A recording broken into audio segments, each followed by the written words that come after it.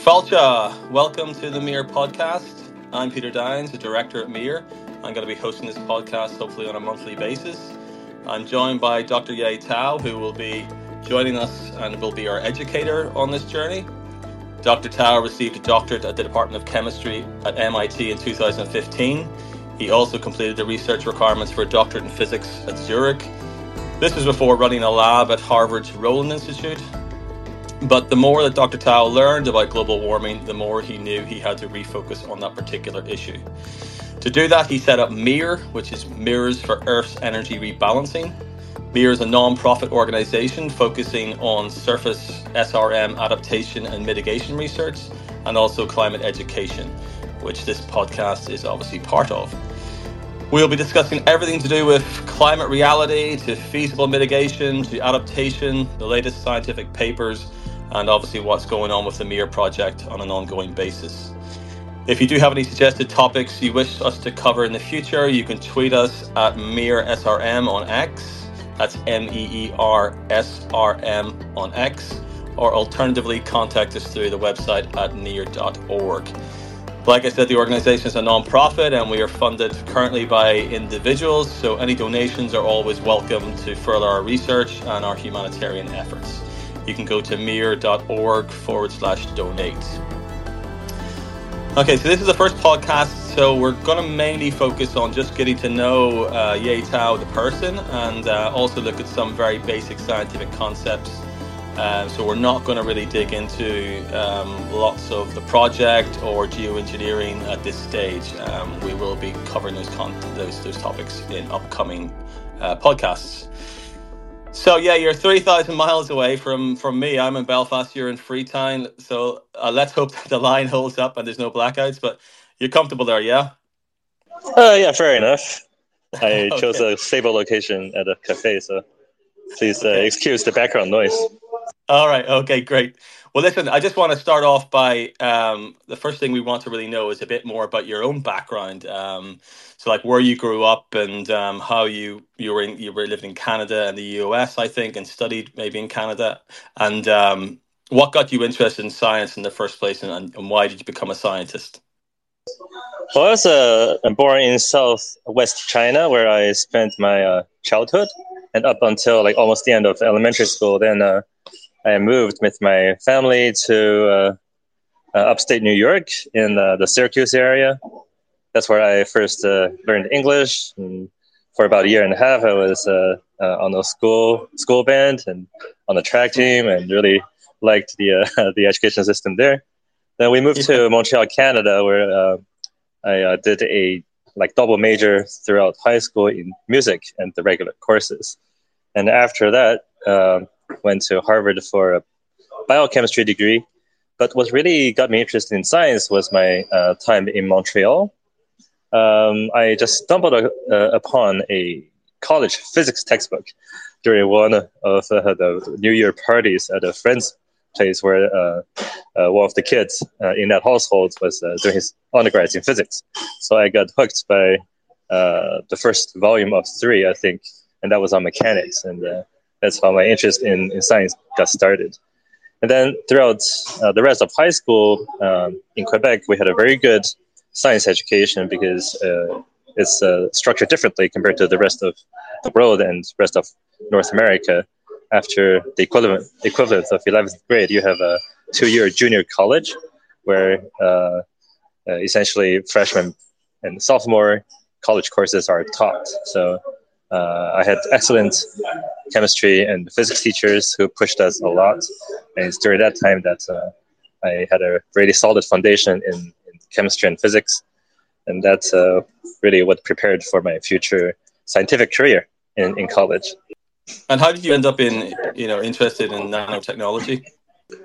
So, then the journey after high school, I basically participated in the chemistry Olympiad and won a gold medal for Canada at the end of my high school. And after getting into college, I focused on developing the practical aspects of myself as an experimentalist. So I spent most of my free time from class in the lab, in a physical organic chemistry lab, trying to understand the mechanism of a large organic molecule catalyzed reactions. And it's like detective work. You're trying to, through like indirect measurements, try to figure out the sequence of events that happen when different molecules meet in specific configurations and undergo a specific sequence of events in order for the atoms to be rearranged. So it became quite clear to me that existing technology for analyzing these chemical reactions and many other type of science remain to be further developed. So that's how I realized after undergrad that developing scientific instrumentation and the tools are critically important for enabling the performance of better scientific studies. So I decided to become an instrumentation maker and to learn how to make instruments to study and to take measurements of different things. So when the opportunity came to join Professor Christian Dagan to develop a new technique called MRFM, magnetic resonance force microscopy, which is a blend between MRI imaging and atomic force microscope. This technique would have the promise to deliver three-dimensional resolution images of minute particles of materials like viral particles, like semiconductor devices, and the whole range of small objects that are important for the functioning of modern technology and medicine. So when that opportunity came up, it was quite obvious to me that was the right direction to go into. So I spent about 10 years of my career in that field. Yeah, and now obviously you're doing something quite different, but obviously a lot of that can be that experience can be brought into the field. How do you compare what you were doing then to what you're doing now? The same training still comes in handy, even though we are operating under a severe constraint in a lot of things. But I don't think it's a bad thing. As an engineer, you're supposed to be solving problems or using whatever material and resources are at your disposal.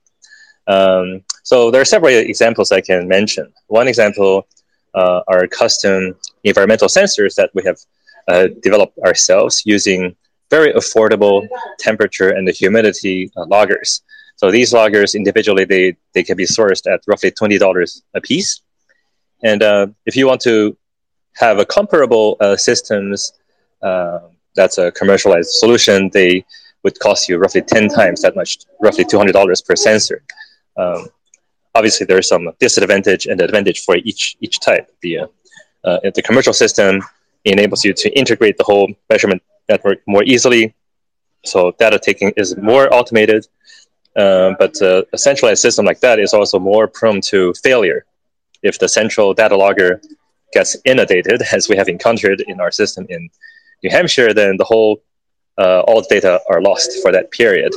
So in our more low cost, more individualized sensor setup, we have to download data from individual sensors more often.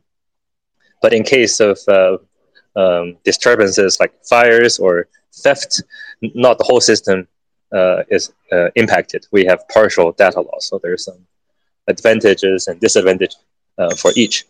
But my training during nanotechnology and material science and physical principles of sensing enables us to have the tools and ideas to achieve commercial products, functions and measurements.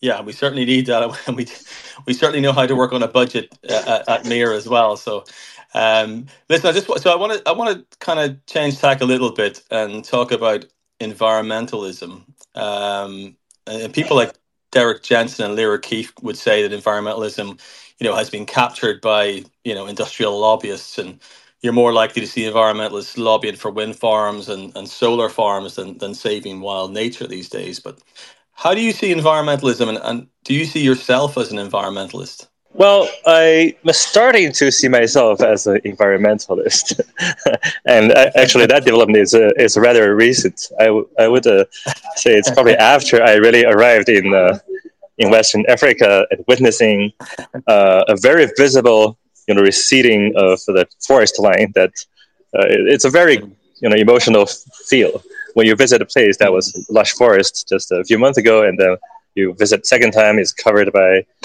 charcoal pits and all the trees are gone. It's quite a emotional, shocking event. So I wouldn't say that I started this line of work as an environmentalist. I think I'm mostly a scientist and engineer, and but I do see it's very important. Environmentalism implications because of our ecological and evolutionary ties to nature. It's what gives us life, what sustains us, and what has enabled our and guided our evolution as a species. So I think it's within each and every one of us, and the fact that not more of us are environmentalists is probably because of how we are raised as animals in captivity, having very little access to nature in a real sense. Yes, I agree. People living in urban settings probably don't realize what's going on as much. Obviously, a lot of our focus is on trying to mitigate the worst effects of climate change on the natural world. But whilst doing that, we're also, building adaptation for people in desperate need of relief from thermal intolerance. Do you consider yourself a humanitarian also? I think I would consider myself a humanitarian before I consider myself an environmentalist, but though I've been moving in both directions. I think what really got me excited about this line of work, or really felt motivated or compelled to do this line of work, was starting I think at the late 2000s. I think there's a movie or a documentary called I forgot the name. Maybe it will come back to me. But the gist of it is that humanity has largely disappeared, and we have a repository of knowledge in some base in Antarctica or something like that. And as a scientist who started research quite early, at the end of high school, and basically devoting all my free time to doing meticulous scientific work, I understand how much sacrifice there is and how much difficulty there is in getting any single piece of data that's in the scientific and engineering literature. So if you look at all that work, it feels just emotionally very sad that we would be losing all this effort. Not only the science, but also the music, the art, all the culture, all the culinary traditions, all the different musical traditions of the world. It's just extremely sad to lose all that, because somebody have been there, and many people have been there to really spend their valuable time to develop that, to put their passion into work. So it's just really sad that we're losing not only the current generation, but human as a species, especially in that we are a continuation of our history, right? So what we're losing is not only the present living people, but also all the legacy of all the people before us. So I think that's initially what motivated me, or really sad me so much and depressed me so much to take the leap of faith and change my career path. Yeah, it's very difficult for people to even comprehend that. So we know academic circles can be very specialized, and people have in-depth knowledge in specific areas rather than maybe seeing the broader picture. And you were probably one of those people as well. What would you say to critics that say you're not really a climate scientist? Well, it depends on where they're coming from. I accept that I'm not a typical climate scientist who are experts, computer scientists, first and foremost. They're generally trained to code very well, and to run computer processes and automate data analyses. But I think what we're dealing with, the task at hand, is not to really to make the best representations of the Earth system itself, but rather the task now is to find the right reactions to unfolding catastrophe and catastrophic events. And there's no better simulation than Earth itself. Regardless of how much progress we can make, in the coming years to perfect our climate models, the Earth system will always be more exact than those predictions. And paleo climate data is there, and we do have a pretty good idea of how the Earth system responds, both in magnitude and in speed, to a certain extent, to the perturbations that we are subjecting it to. So from someone who's primarily an experimentalist, I don't really see the study of climate science in making these projections as really necessary to tell us what's ahead. In fact, I think they are a distraction, because all the major parameters we need to understand the future of the ecosystem can be derived from empirical science that include paleoclimate studies and also studies of forestry and also oceanography and coastal ecosystems and laboratory and mesocosm experiments on different ecosystems. And those have been completed already to an extent that enables us to foresee we cannot allow average Earth temperature to go beyond 1 degree Celsius, roughly, because in no system that's been studied in the laboratory has there been observed positive impact if you go above average niche temperature by roughly 3 degrees Celsius, with the few exception of polar species where the rate limiting step is basically the freezing, operating too close to freezing. But for most of the Earth and the different latitudes, it's quite robust result that we cannot allow marine systems to go beyond 2 or 3 degrees Celsius. Terrestrial systems sometimes can exhibit a bit of tolerance depending on whether you're an animal or a plant. If you're an animal, you can perform what's called thermal refugia by either going to higher latitudes or climbing up the mountain.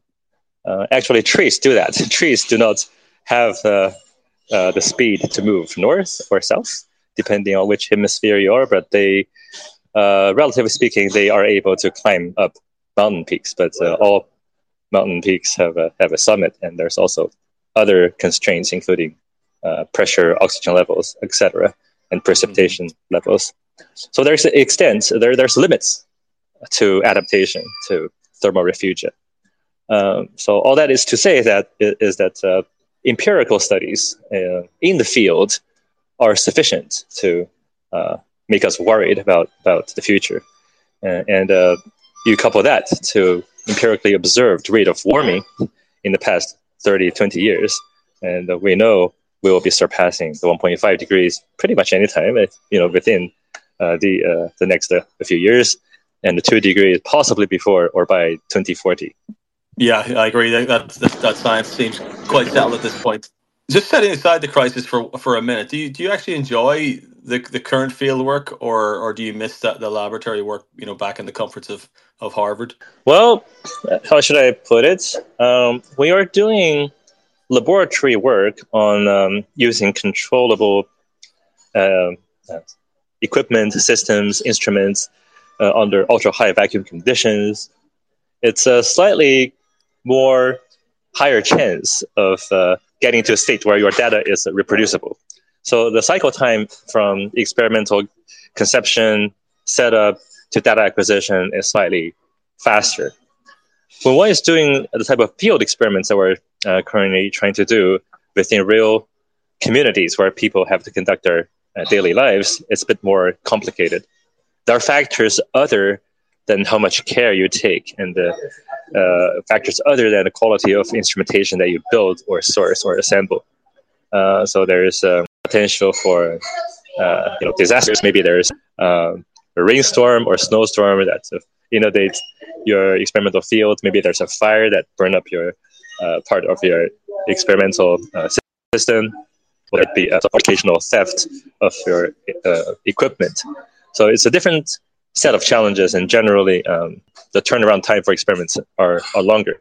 So generally we are very exciting data, so one has to be more patient and more tolerant to such frustrations, and just understand that there are things that's out of our control in our best efforts. So that's why it's exceptionally important for the experimenters to not contribute ourselves to laws. And especially in environmental work, we are working with the seasons, just like in agriculture. So if you missed one heat season, then sorry for you, you have to wait until next heat season, wait for 2 months for a turbo pump to ship, then you can continue with your UHV high vacuum science experiment. So there's also the annual cycle to consider. I mean, let's just get down to a few basics of science, really, because that's what this podcast is more or less about. So the word climate is used so much these days, but a lot of people probably don't realize exactly what climate is. So can you explain what is climate? What does it mean? Before talking about climate, maybe we can talk about just what weather is. It's more or less, I would say, an instantaneous measurement of various outdoor environmental conditions. For example, you can measure outdoor wind speed, wind direction, precipitation rate, how much sunlight you're getting at this moment, and what's the cloud coverage looking like when you look up in the sky, and the temperature, humidity, the usual stuff. So when we talk about weather, it's generally more or less instantaneous measurement of these parameters over not typically longer than a few minutes to hours, right? Even over the course of a day, we say the weather can change. So that implies that when we're talking about weather, it's for measurements of such parameter conditions over relatively short periods of time. Okay, now if you take a time series of, or a matrix time series of all the ensemble of such measurements, and you do some statistics on them, say you have such data over a year, then for every parameter you can first of all plot a histogram of the parameters. You can choose to break up the year into monthly segments and plot histograms for these different months. You can choose to choose longer time scales, for example, over 10 years, and you take every January 20th of those 20 years and you do a statistic on those. So when you start to do those statistics over a longer time period, then you're starting to move into the realm of understanding the climate of a, say, in particular location. Obviously, you can also, average or take statistic over different spatial locations, not only over the time coordinate. So I would define climate as the statistics of these outdoor environmental conditions, both over time and over space. And exactly like what period of time you analyze and what spatial extent you analyze depends on the application and the particular scientific question you're trying to address. If I had a pound for every time a Twitter troll told me it's just the weather and nothing to do with the climate.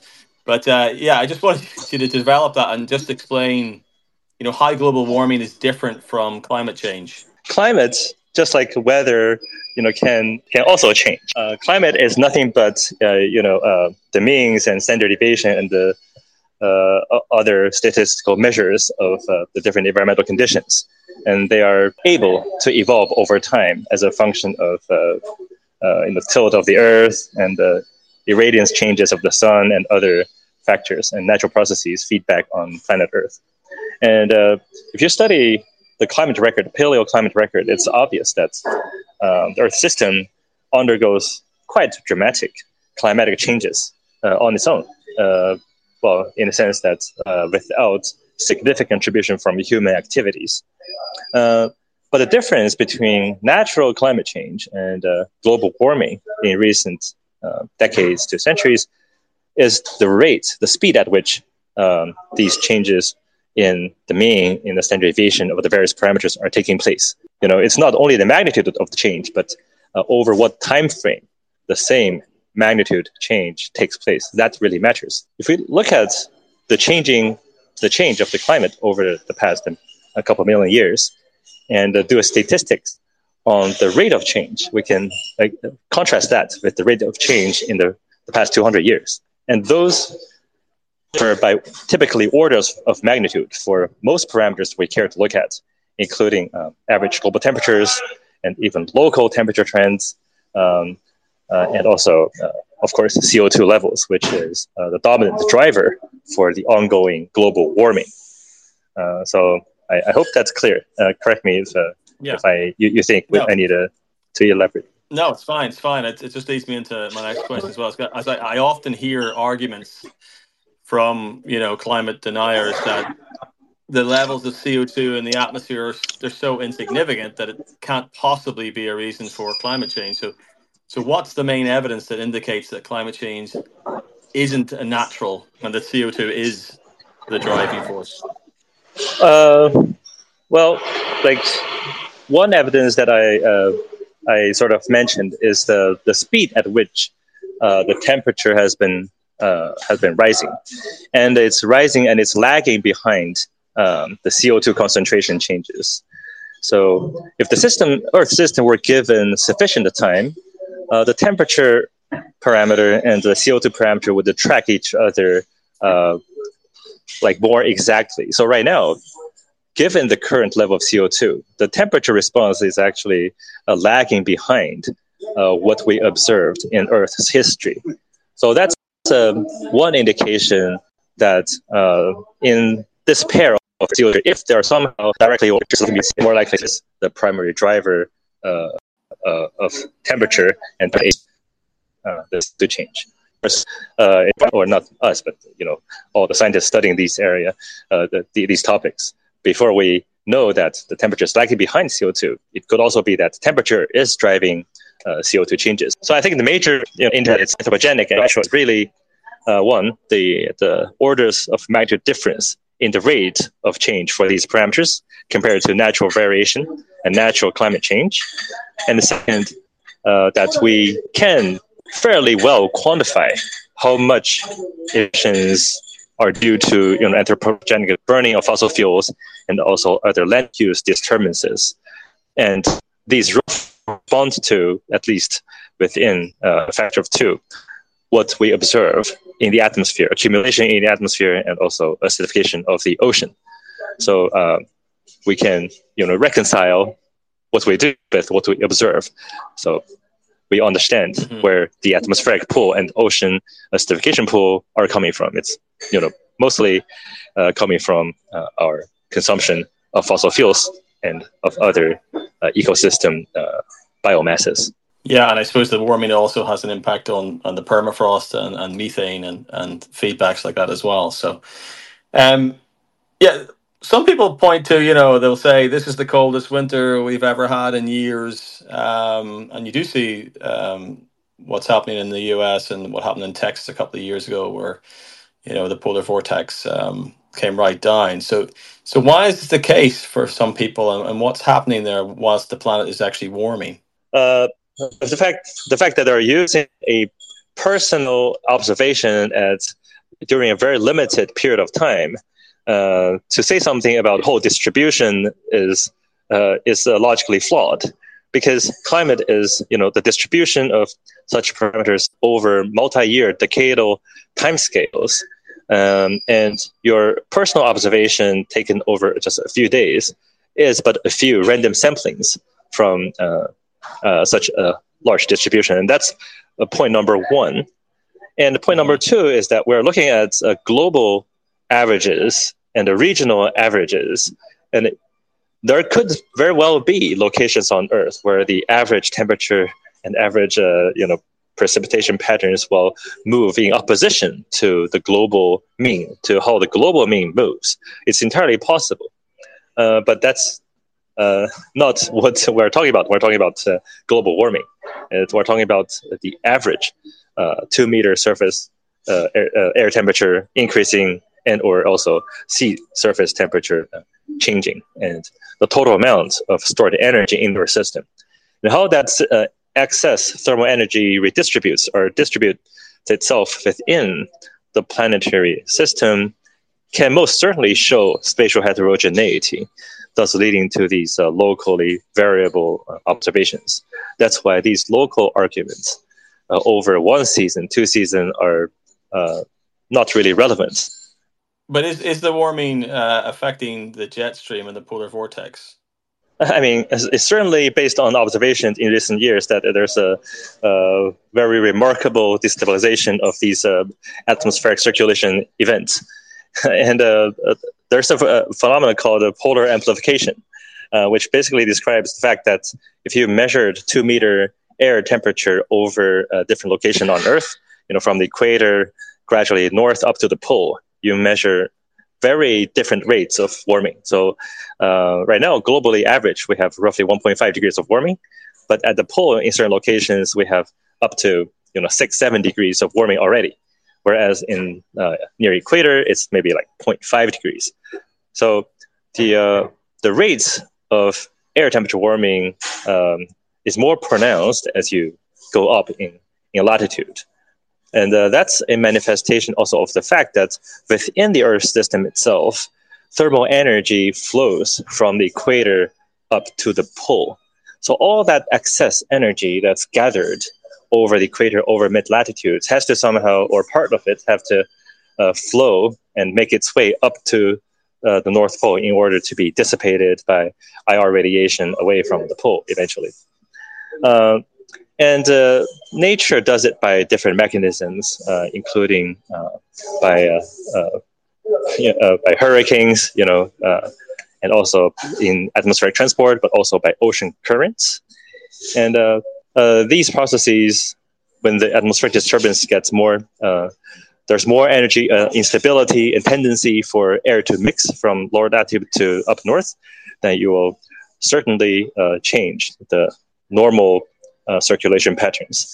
And whenever there is a warm air moving north, there has to be compensating air moving south, because you cannot really create a vacuum anywhere very easily. So if there's like a very strong tendency for warm air from, say, somewhere in North Atlantic to move through the Bering Strait into the pole, then there has to be accompanying with that northward motion of air, a southward motion of cold air down, say, into the northeast of the United States.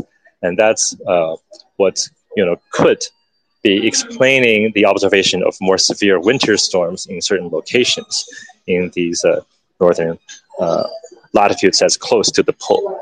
Right? It's also an indication that somewhere to your east there are strong currents of warm air rushing into the pole. Hence, you're getting this northerly wind down south.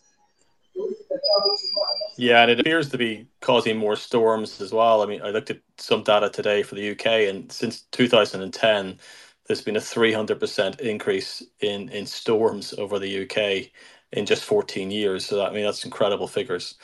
But yeah, so this you have firsthand experience now living in a very hot climate, and obviously it's getting warmer. So how is it actually affecting the people on the ground? What's the most challenging thing about working and living in Sierra Leone? So typically we're operating well above 30 degrees Celsius during the day when it's, and that's for somebody in the States or the UK. It's 90 degrees Fahrenheit, and humidity levels are anywhere 70 to 90% humidity. So you can imagine how hot that is. And when you're operating in such conditions, especially when there's in addition to that intense sunlight, one gets tired extremely easily. So it takes so much extra effort just to do very simple things. And one feels exhausted most of the time, and it's a real drag to perform daily activities and functions. It's not easy. No.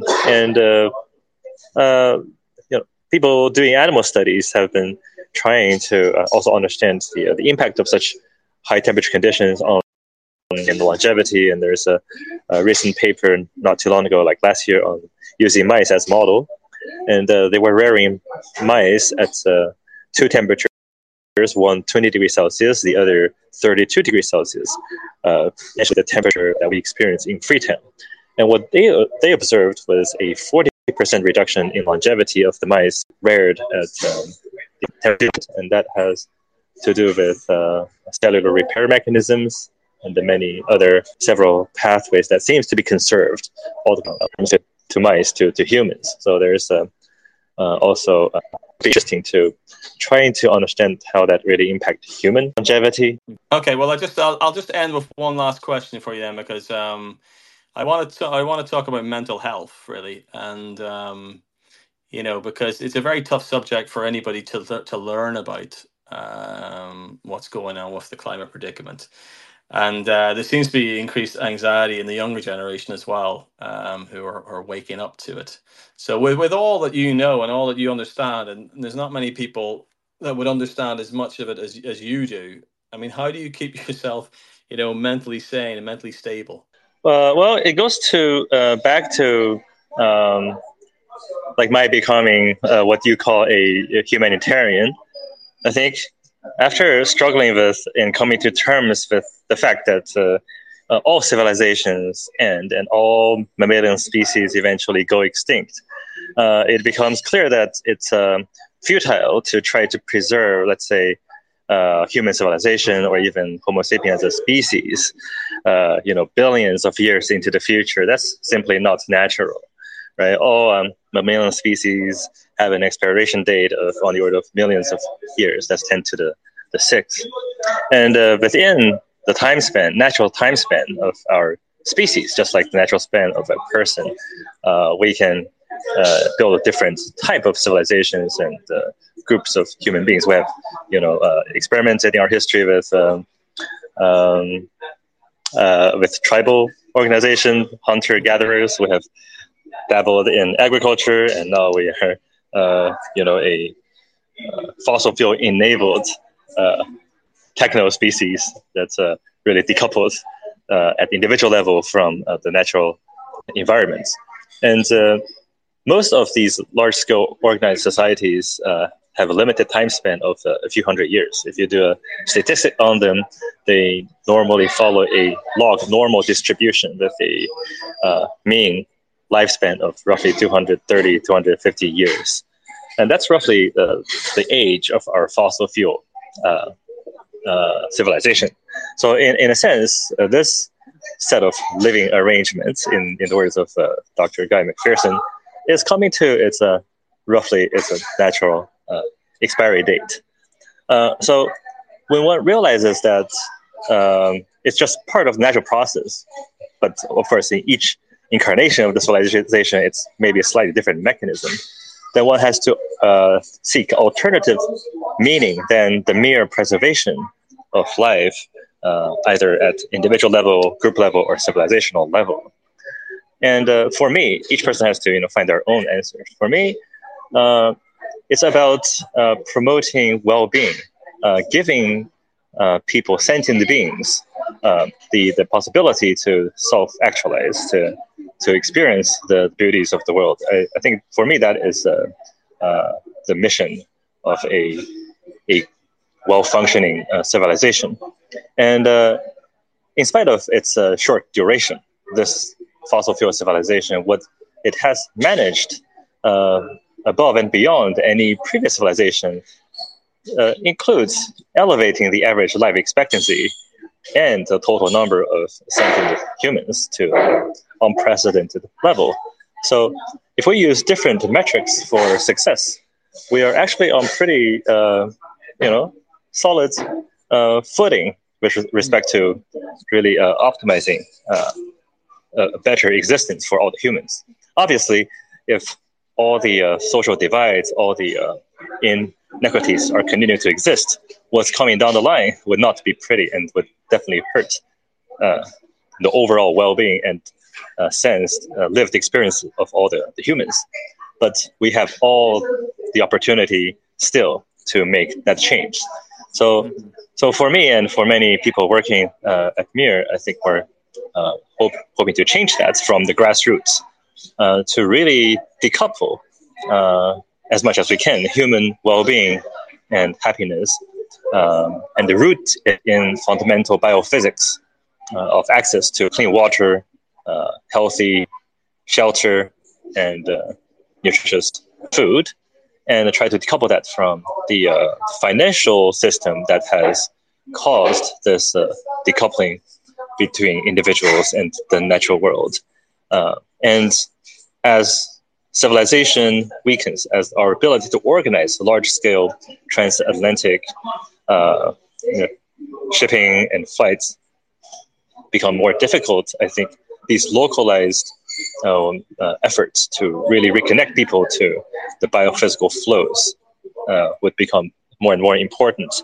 So it's important that in the remaining time that we have as a global species, that we fully develop the set of expertise to really reconnect with nature, with the land, and use whatever we have learned, smart tricks, let's say, to cope with more difficult conditions that we have created for ourselves in the past 200, 300 years. So these are things that help me on personal level to cope with the very sad realities for somebody yet to be primed with what's coming down the line. Yeah, no, and it's keeping busy as well, and what we're doing as well is fantastic. And change is coming, whether we like it or not, and we need to prepare.